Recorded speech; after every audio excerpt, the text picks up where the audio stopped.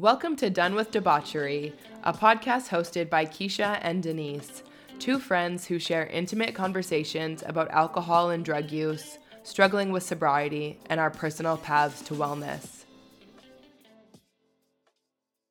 Hello. Welcome back to Done with Debauchery.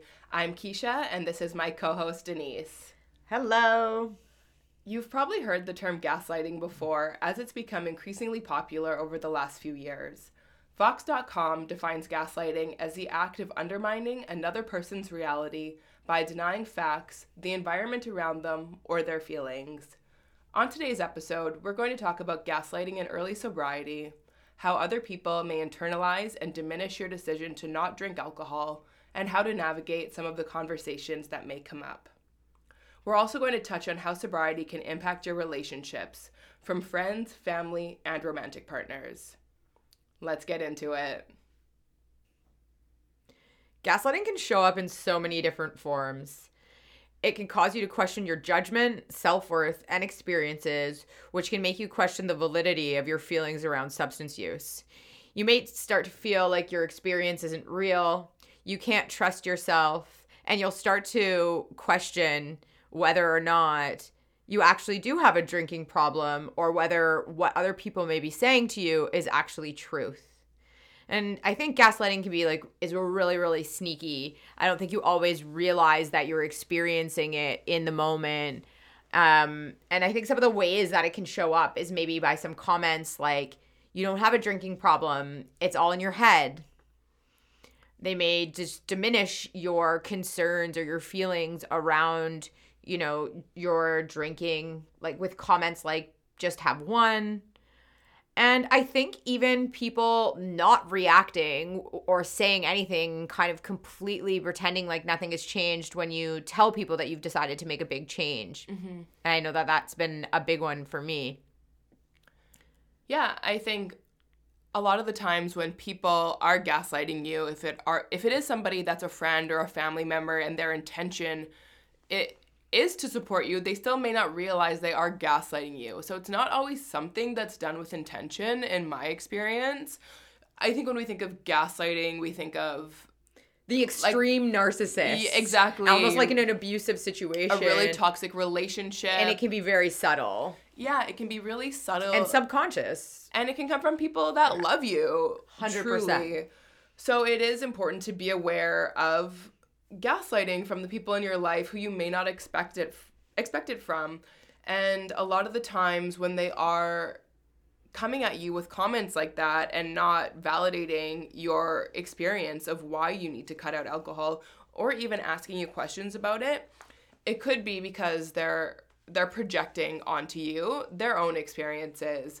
By you making a conscious decision to cut alcohol or drugs or whatever it is out of your life, they're now having to assess, well, I drink the same as this person. Most nights when we go out, we're drinking together in the same amount. Does that mean that I too have a drinking problem? And that can be a really hard reality. Yeah, and I think, everybody has to do things on their own time, and you may be a trigger and you may not be a trigger to those people, because I think that gaslighting can kind of be an avoidance tactic for people that may not want that mirror held up to them in terms of them being like, wow, what you just said, they drink the same amount. Do I need to revisit my relationship with alcohol? So it's easier for them to make it seem like you're the one that is out of sorts with your decision to get sober, and that the drinking that they're doing is normalized, and so they don't have to look at themselves. So I think you sometimes, you're a trigger, you're a mirror, it brings up their shadow. And just because you've decided to, look at your substance use doesn't mean that that person needs to at this time as well. For sure.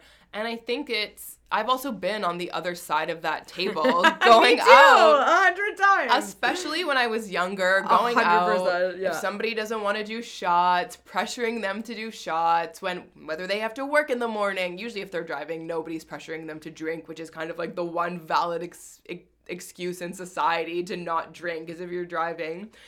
But yeah, I've definitely been on that side of it. And looking back, it doesn't feel good thinking about the people that I may have pressured or tried to encourage to drink for my own selfish reasons. And because I didn't really know how to connect with them in those moments other than that. Yeah. And I think, like, I mean, have you ever thought about when you were maybe the drunkest or the most fucked up at a party? Every time I go at a situation? But I think that's the whole thing, and that's part of why, you know, as a culture we encourage other people to drink, is like we don't want to be doing it alone. Mm-hmm. It feels less, at least for me, shameful when everyone else is doing it and we're in it together. Like, it's that crowd mentality, right? And so I think even though, like, your intention when you're younger is you think to have fun and you're trying to encourage everybody to have fun, you know, I also would never feel good if I was the one that was, like, super drunk and then other people were drinking moderately. Yeah. Yeah, and I think that it's a whole probably other topic and conversation, but a lot of that pressuring to drink is really just you looking for connection and going through it. Like, if you're having a bottle of wine with dinner, it's not always about consuming that alcohol, but it's about connecting with somebody over that bottle of wine. Yeah, I agree with that. I think that food and drink are very deeply rooted in connection throughout our society. And I think that is one of the really big challenges when you do decide to get sober. You know, I think I've been pretty lucky. Like, most of my friends have been supportive of my decisions when we speak. But I think sometimes that what you experience once you're out with them, maybe in situations where they're drinking and you're not, doesn't always play out the same way that the conversation around the support does. Sure. And that almost feels like a gaslighting type of experience. Or diminishing. Your experience, or a lack of respect for how hard what you're trying to do is. And I think that's where gaslighting to me can be, like, really subtle and really sneaky. And it's not even that you end up, you know, feeling frustrated or angry with the other person, but where I notice it is when I start to question whether or not I can trust how I'm feeling, and my feeling that I need to stop drinking or I need to stop using drugs overall. I start to think I'm, you know, like, I'm crazy. I've made this up. Like, I'm actually fine. I'm overreacting. And that's where I know that I've let somebody else's beliefs or comments or experience really, like, influence my decisions or my thoughts. When you decide to get sober, you become a mirror for a lot of other people. So when people don't want to look at their use or even begin to question it, that mirror is a trigger. And it's much easier to look away or pretend like it's not going on so that they can continue to avoid maybe how it makes them feel about their behavior.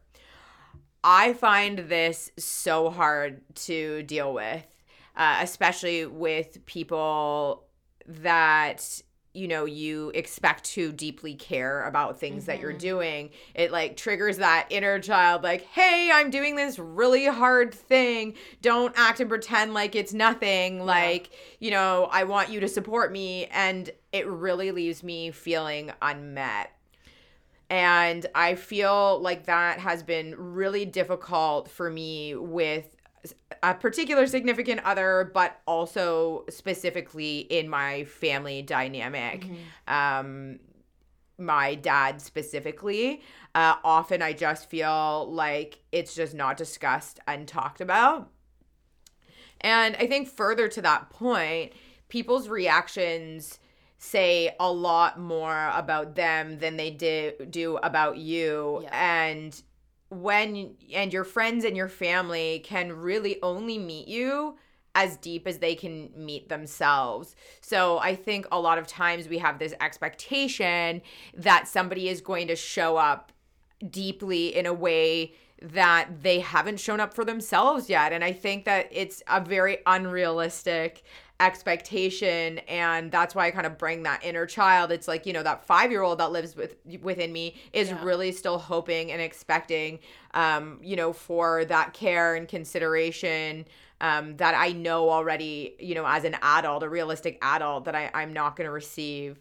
And we have built many of our connections, in possibly traumatic family or friend or, relational dynamics that have maybe contributed or, been kind of you've had like a co-addiction kind of codependent. Relationship.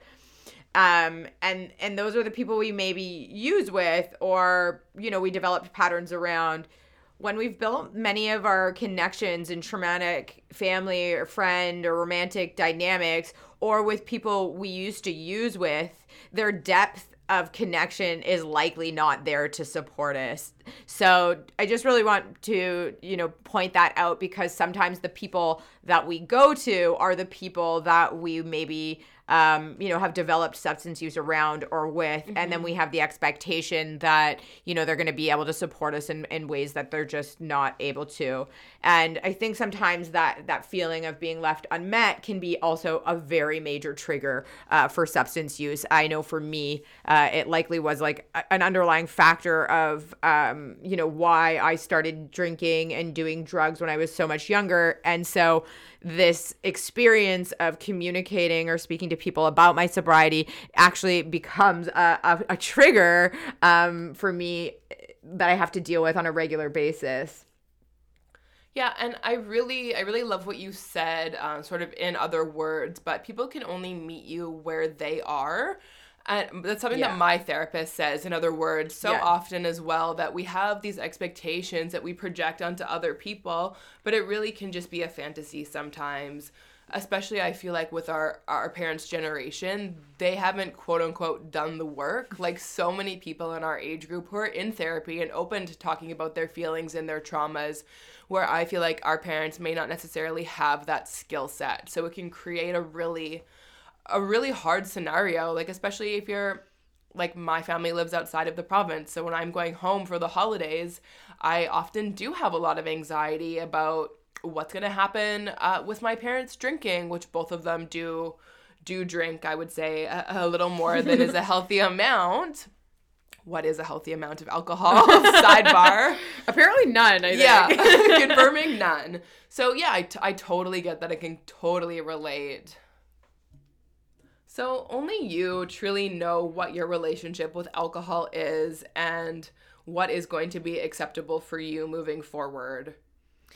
I agree with that 100%. And, everyone does the absolute best that they can. So this isn't to put down any friends or family members that may not, maybe subconsciously gaslighting your experience as you come to get sober. But it's like the importance is like, how do you stay true to yourself and follow through with your decision?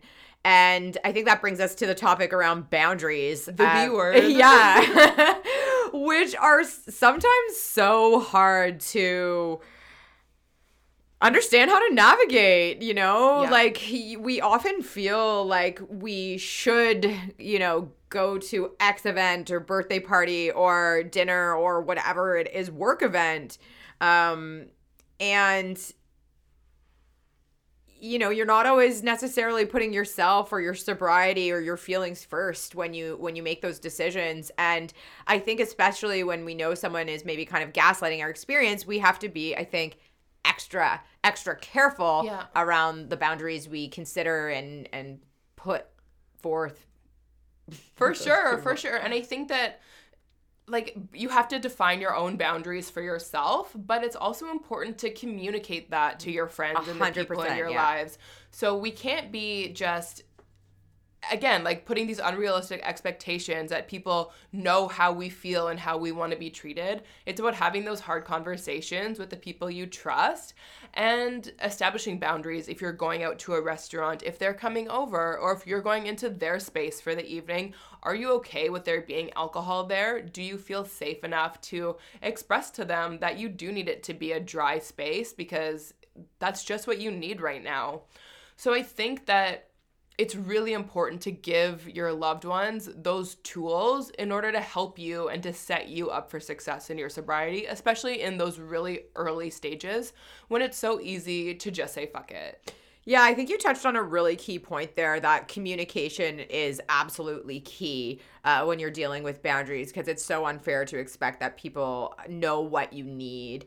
And I think we get scared to communicate that, like, because maybe it's not going to be accepted, and it puts you in a position where you have to be somewhat vulnerable, and right? It can be embarrassing. Hey, I can't be in the same room as a glass of wine because I might chug it. And especially if you feel like those people don't necessarily feel the same way about alcohol or around how you feel about alcohol.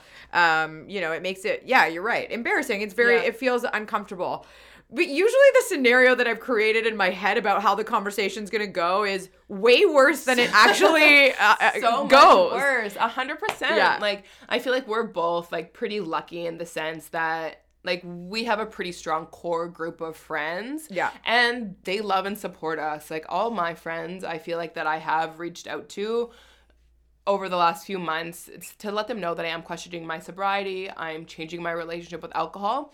They've all been so supportive, and maybe not everybody asks what I can do, how can I support you, but I don't feel like I cannot spend time with them. Yeah, and that's amazing that you have that kind of support system. And I think with boundaries, sometimes you're also going to be learning along the way. And I feel like I'm still in that process right now. And sometimes you think you can handle more than you actually can. And you make a decision that wasn't okay, and you just have to, like, continually course correct. I know that over the summer with like a very, very old friend of mine, we were going to the beach, and it was like a Friday afternoon, and it was just the two of us, and Was it me? No. It 100% wasn't. I probably would have started drinking if it was you. There can't be two, apparently. Does anyone else know this about the 3 rule and sobriety we just learned about? Either way, though, I had told my friend that she could bring alcohol to the beach, and that I was fine with it. And I thought I was fine with it. I didn't know that was a boundary that I needed to set.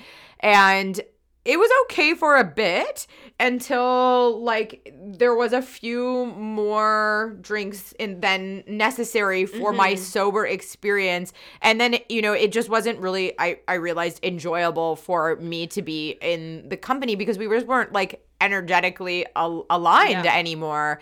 And it kind of turned very, very sour and into, like, peer pressuring to drink. And there was almost like some misdirected anger, because, like, that person wanted to have fun and elevate the situation, and I was very calm and sober and just wasn't on the same level. So, I did really learn that was, like, a boundary that I should have set in hindsight prior to that experience. But now I know. So it gives me that opportunity the next time to communicate what I need. There is a possibility that, not all friends are going to react to your boundaries in the way that you want, or the way that you communicate them. And I think getting sober isn't just an opportunity to reevaluate your relationship with substances, but it does put you in a position to reevaluate your relationships in your life. And 100%. Yeah. And I think not everybody comes along, to the finish line with you or continues on the journey. And I think that's okay as well. And it doesn't always feel good necessarily in the moment. Yeah. But, you have to put yourself first. And I think that's been, a tough lesson for me throughout this journey over the past, year or so, that it's kind of been up and down. Yeah. And I think that's such a good point. And one of the most beautiful things I think about the sober community is how welcoming they are. So I agree, yeah. Even though you may lose some of your loves along the way, I think that there is just a whole other world out there of people that are aligned with your decision and are going to support you as you come. We've even experienced that just in the last 3 weeks since starting the podcast, like the number of people listening to our episodes and commenting on Instagram. Like, people are so welcoming and supportive and just positive feedback. And I think that's a really beautiful thing that you get to welcome into your life. I feel like I have gained much more than I've lost. Yeah. Absolutely. I think that brings us to the $1 million question. Keisha, do you feel like you can hang with the OG crew in early sobriety? Honestly, I feel like I can, and I know that's not the case for everyone, but I do feel like my core group of friends are so supportive and so loving, and maybe some of them, like, I met when I was doing bottle service. One of my best friends from high school in Winnipeg, we started our relationship using substances at a really young age, but over time our relationships have naturally progressed, and we have so much more in common now than just drinking and getting fucked up together. But there are always going to be, I think, those people who that's kind of what your relationship is built on, and those are the people that are not going to come along with you on this journey. But I feel like, like my OG girlfriends that I talk to on a regular basis are kind of like my pillars of support right now. That's really interesting because I think I have some different viewpoints on it. Not that my views are solidified, and I think I'm still trying to figure out and answer that question. And I think you and I actually went through a period where we were both trying to stay sober, and then like every time we would hang out, we'd had 52 drinks and like 18 plates of cocaine. So I just feel like we went through that where we almost couldn't hang out for a little while because like it would just, we were unable to stay sober or even like be somewhat moderate. And I think there were some like obviously some additional stressors that were kind of adding to that. But I really find that with some of my friends that I have maybe that binge drinking pattern that is like so deeply grooved over the past 25 or more years. Like we started drinking together and using drugs together when we were like 13 or 14.